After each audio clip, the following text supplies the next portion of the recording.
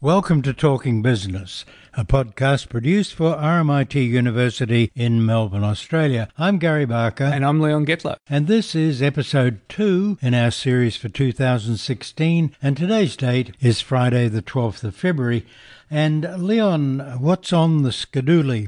Well, we're first of all having a chat with David Hickey, who runs a company called Meltwater, which is a media intelligence company. And he's going to be talking to us all about that business. That's going to be fascinating. And then we're going to have a chat with economist Saul Eslake all about tax reform, which has been in the news this week because of the government backing away from hiking the GST. Very interesting that Deloitte, Access Deloitte's chief economist, Chris Anderson, saying that the justification for raising GST is very good, but the politics are diabolical. Absolutely. But anyway, let's first of all have a chat to David Hickey. David Hickey, tell us about the role of social influencers for business. Social influencers are becoming more and more critical, I think, for people to be thinking about when thinking about their communication strategy in general. They're a really effective way of, a cost-efficient way of spreading your message on social media, but also just a generally effective way of doing it. Influencers are really seen as people that are really intimately connected with their networks on social media. And we all know that social media is very much about conversation rather than just spreading your message directly by pushing it out through your own real estate or your own social channels. You can identify your niche, connect with key influencers within those niche and have them spread their message for you by, pushing it out in their own voice and in their own way to their own networks, which, as I said, they have pretty strong relationships with. And those people are much more likely to come through with conversions if they're receiving those messages from people that they know and trust. So how does a business find social influencers? There are a few different ways. First of all, there are a lot of fantastic tools out there that help you actually identify social media influencers. Sometimes it can be very difficult to find the influencers in your niche. It's very easy to find influencers in general, and celebrities are very, very obvious cases of that. But if you are in a niche space, finding those niche influencers is probably best done by just making sure that you use the right tool. And obviously they can vary in cost and there are some very inexpensive ones out there, but certainly I would recommend relying on a service that has built out the infrastructure to be able to identify those people. Otherwise it can take quite a bit of time. Tell us about the tools. Yeah, there are good ones out there. Obviously, Meltwater provides social tools that help you identify lit influencers. But essentially, I'll tell you about how they work. Typically, they've got a really vast CRM behind the scenes that tags influencers based on their social media reach. And actually overlays a bit of an algorithm that helps you assess the potential influence that they would have and what kinds of networks that they're tapped into. Then when you zero in on those influencers that might be operating within your chosen social networks, whether that be LinkedIn, whether it be Pinterest, whether it be Twitter, typically you can actually tag those influencers and you can actually look at their track record of conversations within their networks. So you can look at up to 6 months, sometimes 12 months worth of data and try to assess what kind of messaging they're already putting out. Ideally, they're organically already talking about your brand or your products, which is a very good start. And if they're not, you can understand what kind of brands and products they're already talking about. You can understand their voice and their tone, and then you can use that to actually formulate your content strategy. So you can start to reach out to those guys with content that you know that they're typically engaging with and try to turn them into advocates. Okay, so how do you get them to persuade them to come on board? There are a couple of different ways. There are agencies out there that have significant databases of influencers, which is also another way. So you can actually pay them to speak on your behalf. And there are some pretty credible influencers out there who will only engage with companies or brands that they feel fits within their profile, and they know that their networks would be connected with, or I guess that they would not be compromised by if they represented them. So one way is just to pay them directly. Another way through, as I said, using some of the tools that are out there, you can just engage with them directly and try to be a part of conversations that are already going on and see whether you can get them to engage back. But more and more the trend is towards influencers converting their influence into more of a money-making field. Right. Tell me, how does social media drive ROI for a business? That is the $1 million question at the moment. There are a lot of companies out there that are proving ROI in different ways. I think one thing that's clear is that companies need to be on social media in some capacity because and they need to have a voice within social media, and they need to engage directly with people that are already talking about their brands and products. If you don't have if you're not on social, then it's a dangerous game for you to play because it's likely that people are already talking about your brand and product. So how do you drive ROI?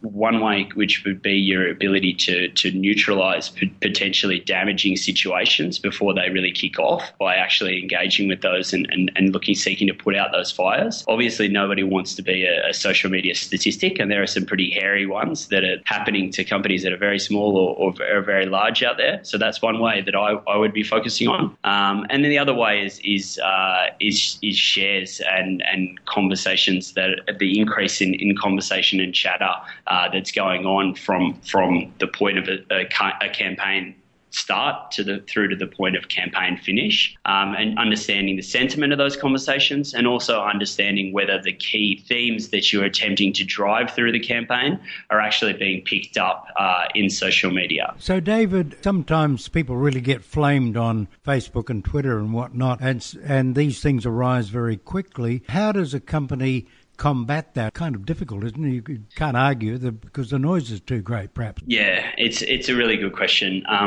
The first step to any good strategy, whether that's in social media or whether that's public relations directly, in general, is listening.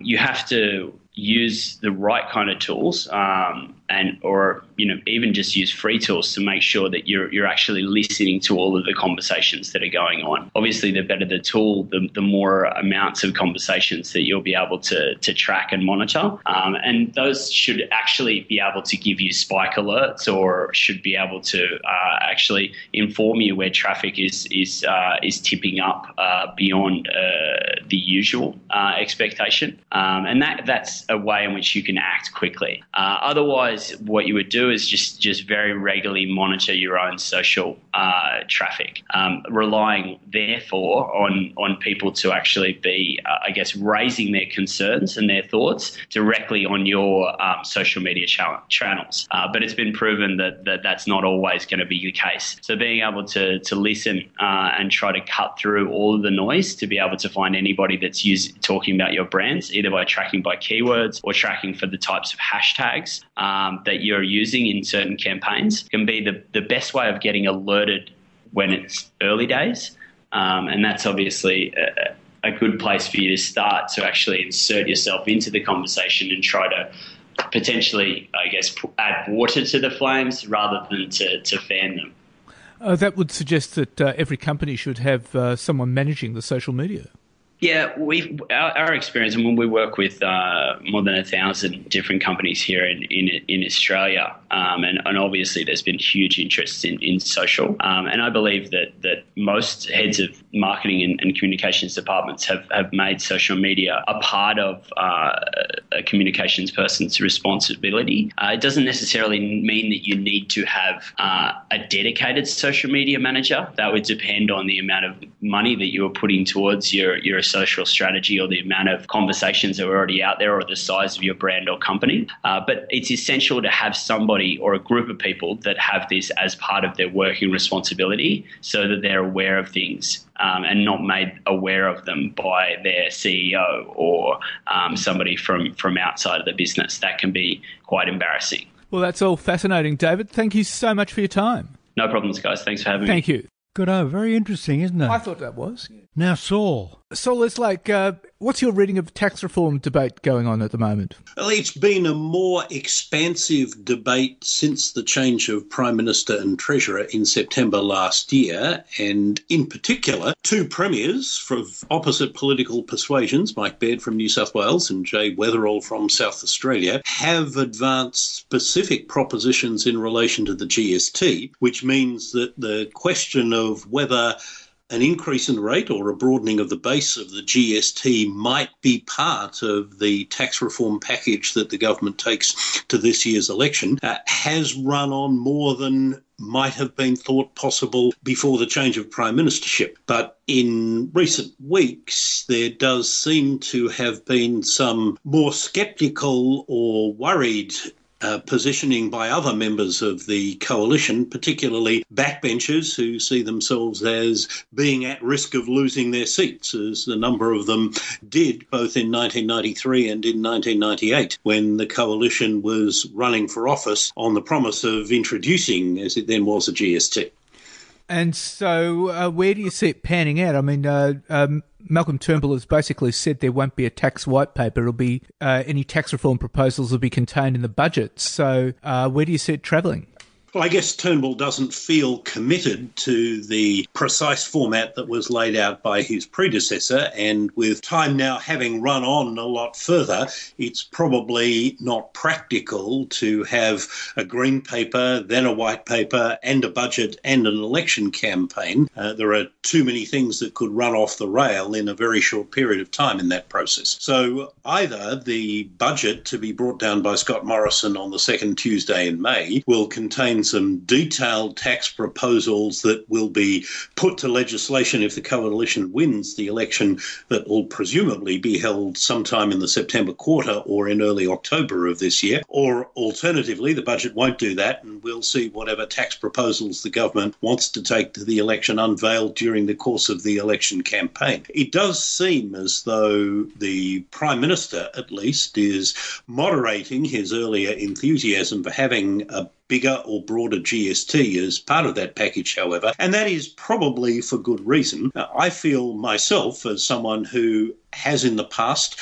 supported a broadening in the base and, if necessary, an increase in the rate of GST as part of a more comprehensive tax package, and I'd still continue to do that in principle. Nonetheless, it's hard to get around the fact that political reality now demands that households with incomes of up to $100,000 per annum, and that's a majority of Australian households, be fully compensated for the impact of a GST increase or broadening on their disposable incomes. And that does chew up a lot of the revenue that any changes to the GST rate or base might make. Moreover, since under current arrangements, which would be difficult to change, all the revenue from any changes to the GST would go to the states, but the cost of providing compensation for the effects of that on low to middle income households would be borne by the Commonwealth government. It doesn't give the Commonwealth government a lot of leftover to fund reductions in either personal income tax rates or company tax rates, let alone do anything to reducing the budgetary problem that the government has, to which Treasury Secretary John Fraser drew attention in a speech towards the end of January. So I suspect that over the next few months, the prospects of major changes, or indeed any changes to the GST, are going to recede, and the focus will therefore be on other measures. I think there are two areas where the debate could usefully focus. The first is on the prospects for broadening the personal income tax base in ways that Malcolm Turnbull himself canvassed very thoroughly in a series of contributions he made as a backbencher back in 2005. What we're talking about here are things like reducing the generosity of the tax treatment of superannuation contributions, earnings and payments to or by high-income households, something where the Labor Party has already given the government some room to move by announcing policies of its own in that area. The tax treatment of capital gains, legitimate question in my view, why income from what could be described as speculating should be taxed at half the rate of similar incomes earned from working. That also includes the question of negative gearing. There's the issue of the taxation of trusts and the use of trusts to distribute income to members of a household with zero or low tax rates.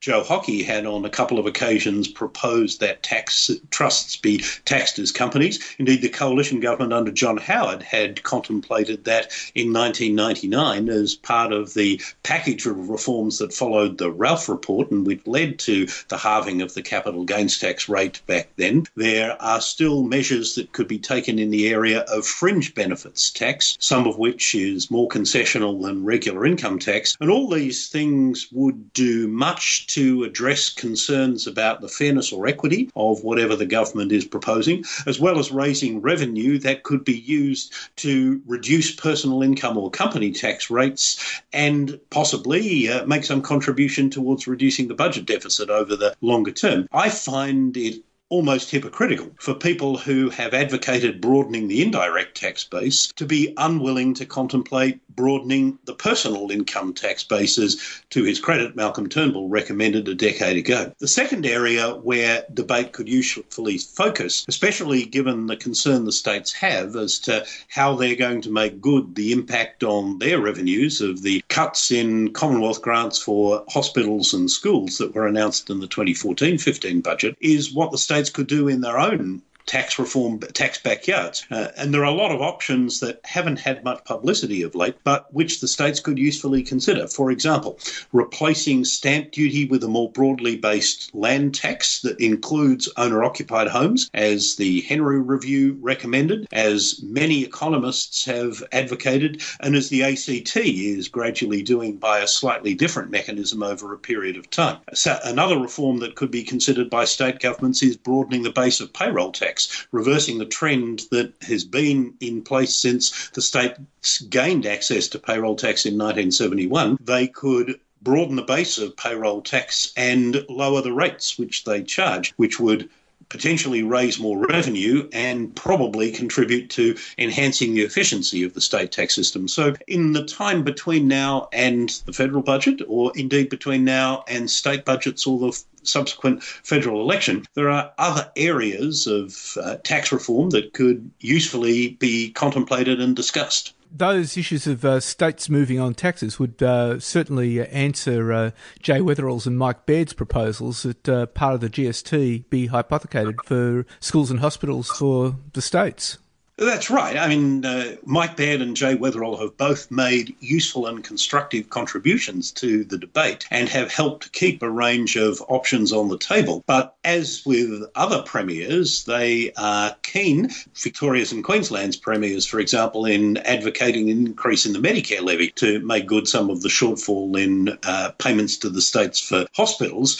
They're all very keen to advocate increases in taxes for which the federal government will cop the political blame, whilst they would gain the credit for spending the revenue that then flows their way under what they propose. Now, that's something that any Commonwealth government, no matter what its political persuasion, is going to find difficult to swallow. Right, and which is why Scott Morrison wasn't that keen about Mike Baird's proposal in the first place.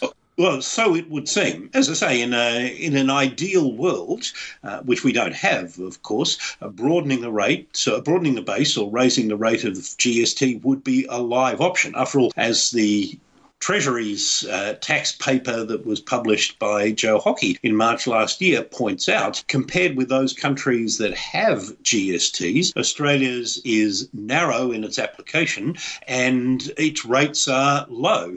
Compared with European governments, including ones that put a much higher store by equity considerations than Australia has typically done, GST rates are commonly 20% or even higher. And of course, as everyone knows, in New Zealand, the GST rate is 15%, and it applies to more than 90% of things that households buy, compared with less than 50% of things which Australian households buy that are subject to the GST. Of course, in GST, there is neither an upper house nor states to complicate the situation. And on the last two occasions when a New Zealand government has raised the GST rate, there hasn't been any compensation other than reductions in rates of personal income tax for the impact of the higher GST rate on households. But our political situation is very different. Not only do we have states and a Senate, which can create problems for any government that wants to move in this area. But now, as a result of what the Howard government did in 2000, when it had a very big surplus to draw upon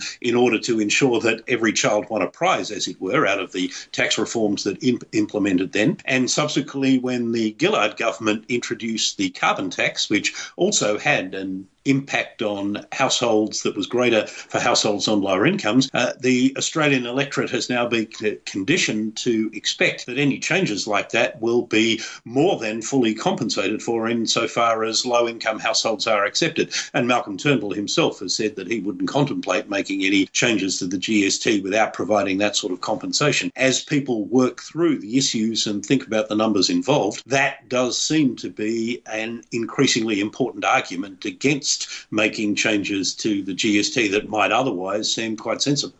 Saul Leslake, thank you very much for your time. Thanks for having me again. Thank you. So what do you think, Leon? Well, it'll be fascinating to see which way they go. Now that the GST is off the table, will they go with negative gearing? Will they move on super? I mean, all of those issues are really, really difficult. Maybe they'll do it over many, many years. I don't know. Do we have many, many years? That's part of the problem. That's right. It's all in the lap of the gods, or maybe the people up in Canberra. That's right. Which gives me something to worry about. Anyway, the news, because that's pretty interesting too. Well, let's first of all start with what's coming out of China. And China's foreign exchange reserves fell by 99.5 billion in January to 3.3 trillion. That's according to a People's Bank of China statement. And that means China's foreign exchange reserves have shrunk to the lowest level since 2012. Now, China's reserves are the world's largest, but they fell by 513 billion in 2015, which is the biggest annual drop in history. And the fall in reserves has been triggered by China's economy growing at its slowest pace since 1990, a weakening yuan, forcing the bank to dig deep into the reserves to buy up the yuan and stabilise the currency after it unexpectedly slipped in early January, which sparked a sell-off across global markets. And Vimal Gaur, who's the head of income and fixed interest at BT Investment Management, is warning that the capital outflows could actually risk a hard landing for China's economy. It's like a run on the bank, he says. Well, yeah, and there's a lot of very small banks in China, and most of them have overlent. That's right.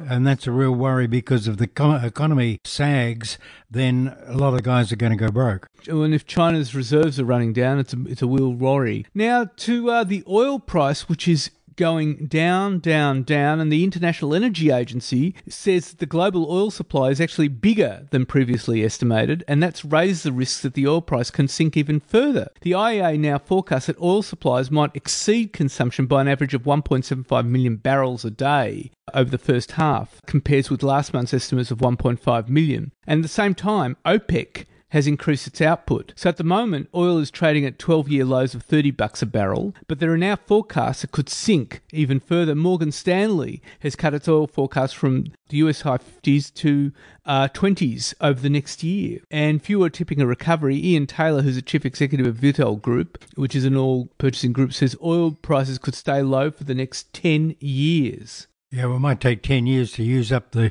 reserves we've got. Which is a real worry. That's going to mean low oil prices, and that's going to destabilise markets. Yeah, and the Saudis are still pumping it out. That's right, and Iran has started increasing its output after the sanctions were lifted. That's right. So, it's all happening. The markets this week, Gary, and fears that the banks will be more exposed to fresh economic slowdown and rising bad debts have plunged stock markets around the world into the red. And in Australia this week, banks led the carnage. It wiped out billions from the share market, and this was repeated on stock markets around the world. Banks have been hit by investor jitters after Deutsche Bank this week issued a statement trying to reassure investors it would repay its debt. And investor angst has been triggered by growing concern about the global economy and the bank's exposure to bad loans linked to the energy industry now being squeezed by the oil price collapse. But it's just a measure of the crazy volatility particularly in Europe and even here, because Deutsche Bank shares rose 17% overnight. That's right, but they did sink early in the week to the lowest level since 1992. That's right, and it's just up and down like yo-yo stuff. That's right. Well, as you say, there's a lot of volatility there. Now, Malcolm Turnbull has walked away from changing the GST. The Prime Minister on Sunday, in effect, wiped out any chance of a rise in the GST, claiming on the ABC Insiders program that he is yet to be persuaded about a hike in the goods and services tax. And his words were, "At this stage, I remain to be convinced or be persuaded that a tax mix switch of that kind would actually give us the economic benefit that you'd want in order to do such a big thing." That took it off the agenda, and that was actually sending a signal to Scott Morrison, the Treasurer, and the word is that the relationship between Malcolm Turnbull and Scott Morrison is not that good at the moment. Yeah, a bit like Howard and Costello. Yeah. Now, but of course, Turnbull is facing a business backlash over his handling of this, and the Business Council of Australia Chief Executive Jennifer Westcott called on the government to produce its numbers before it ruled anything out, and she said BCA modelling showed economic benefits from personal and company income tax cuts funded by GST hike, and said there didn't seem to be any other option. And she's challenged Mr Turnbull to produce his numbers, which he hasn't done yet. No, well, because the politics are diabolical. That's right. Now, some interesting figures on consumer confidence. It's according to the ANZ Roy Morgan Consumer Confidence Index, it rose 0.2% in the week ending 7th of February, and that's broken the declining trend in confidence seen over the last 4 weeks. It's still below its long-run average levels, but the figures suggest that concerns about markets have abated somewhat, but the big unknown is whether it means consumers will be spending. And it's the same figures from the Westpac Melbourne Institute, and that rose 4.2% in February, following a fall of 3.5% in January. And the index is now back at a level where optimists outnumber pessimists. And consumer sentiment about family finances relative to a year ago lifted about 11.3%, following by a 9.4% fall in January. And Westpac chief economist Bill Evans attributes a bounce to the markets being relatively stable over the last few weeks. Yeah, well, I'll be thankful for small mercies. Now, business conditions have held up but are showing signs of easing. National Australia Bank's latest Index of Business Confidence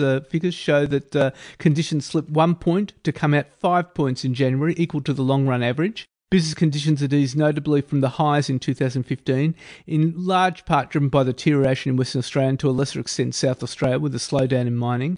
And outside of mining, conditions were patchy with unexpected weakness in the retail sector.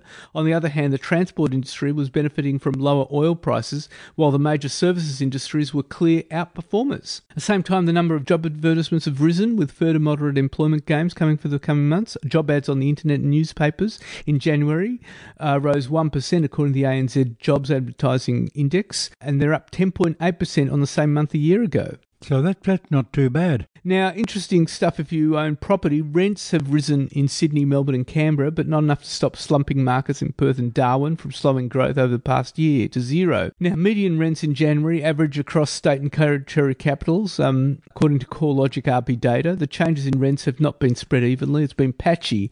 Over the year to January, there were rises of 1.4% in Sydney, 2.1% in Melbourne, 1.8% in Canberra. Hobart, the landlords eke out a tiny gain of 0.1%, while rents fell by 0.7% in Brisbane and 0.4% in Adelaide. But the winding down of the mining investment boom has left its mark in Perth, where rents fell by 8.6% through the year, and in Darwin, they fell 13.4%. So that's pretty bad. They'll be underwater. That's right. Now, Moody's Investors Services has downgraded Western Australia's credit rating to AA2s, warning forecast deficits are going to blow out unless the Barnett government strengthens its commitment to improve its budget. And Moody's says there's a lack of financial cushions against adverse movements in commodity prices and exchange rates.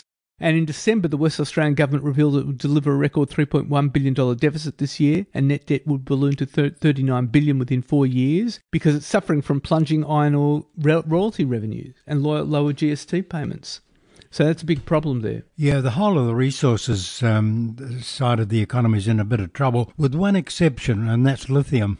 That's because right. of batteries. Well, lithium is for mobile, for iPhones. And also cars. That's right. Yeah. For electric cars. Electric cars. So, we've got a lot of lithium, which is good, I think the current price is about $15,000 a tonne, but it's not going to replace iron ore. No, but it's going to be interesting to watch. Now, online currency trader OzForex has told the market that takeover talks with Western Union are no longer going ahead, so the OzForex price dropped for more than 40% after the news, which was combined with an earnings downgrade. And ports and freights company Asiano says the sweetened takeover offer from QUBE is better than the rival offer from Canada-based Brookfield Infrastructure. And in its statement to the market, said QUBE's $9 billion offer was superior to the one from Brookfield.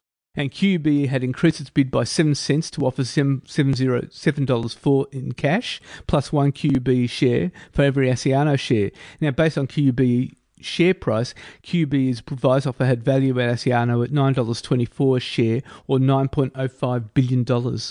Handy money. Absolutely. And of course, Gary, it's profit season, so let's look at a rundown of the company reports. Now, Boral lifted its profit 31% to $136.6 million. Its revenues for the 6 months ended December 31st fell 4% to $2.2 billion. Diversified Australian Property Development Company Stockland's profit rose 50.6% for the first half to $696 million. Commonwealth Bank profit rose 4% to $4.8 billion. Carsale.com's net profit rose 10% to $51.34 million, in the 6 months ended December 31st, while its revenue climbed 11% to $167.34 million. Full-year net profit after tax for CIMIC, which is a construction engineering group formerly known as Leighton, fell 23% to $520.4 million. That's down from $676.5 million in the previous year.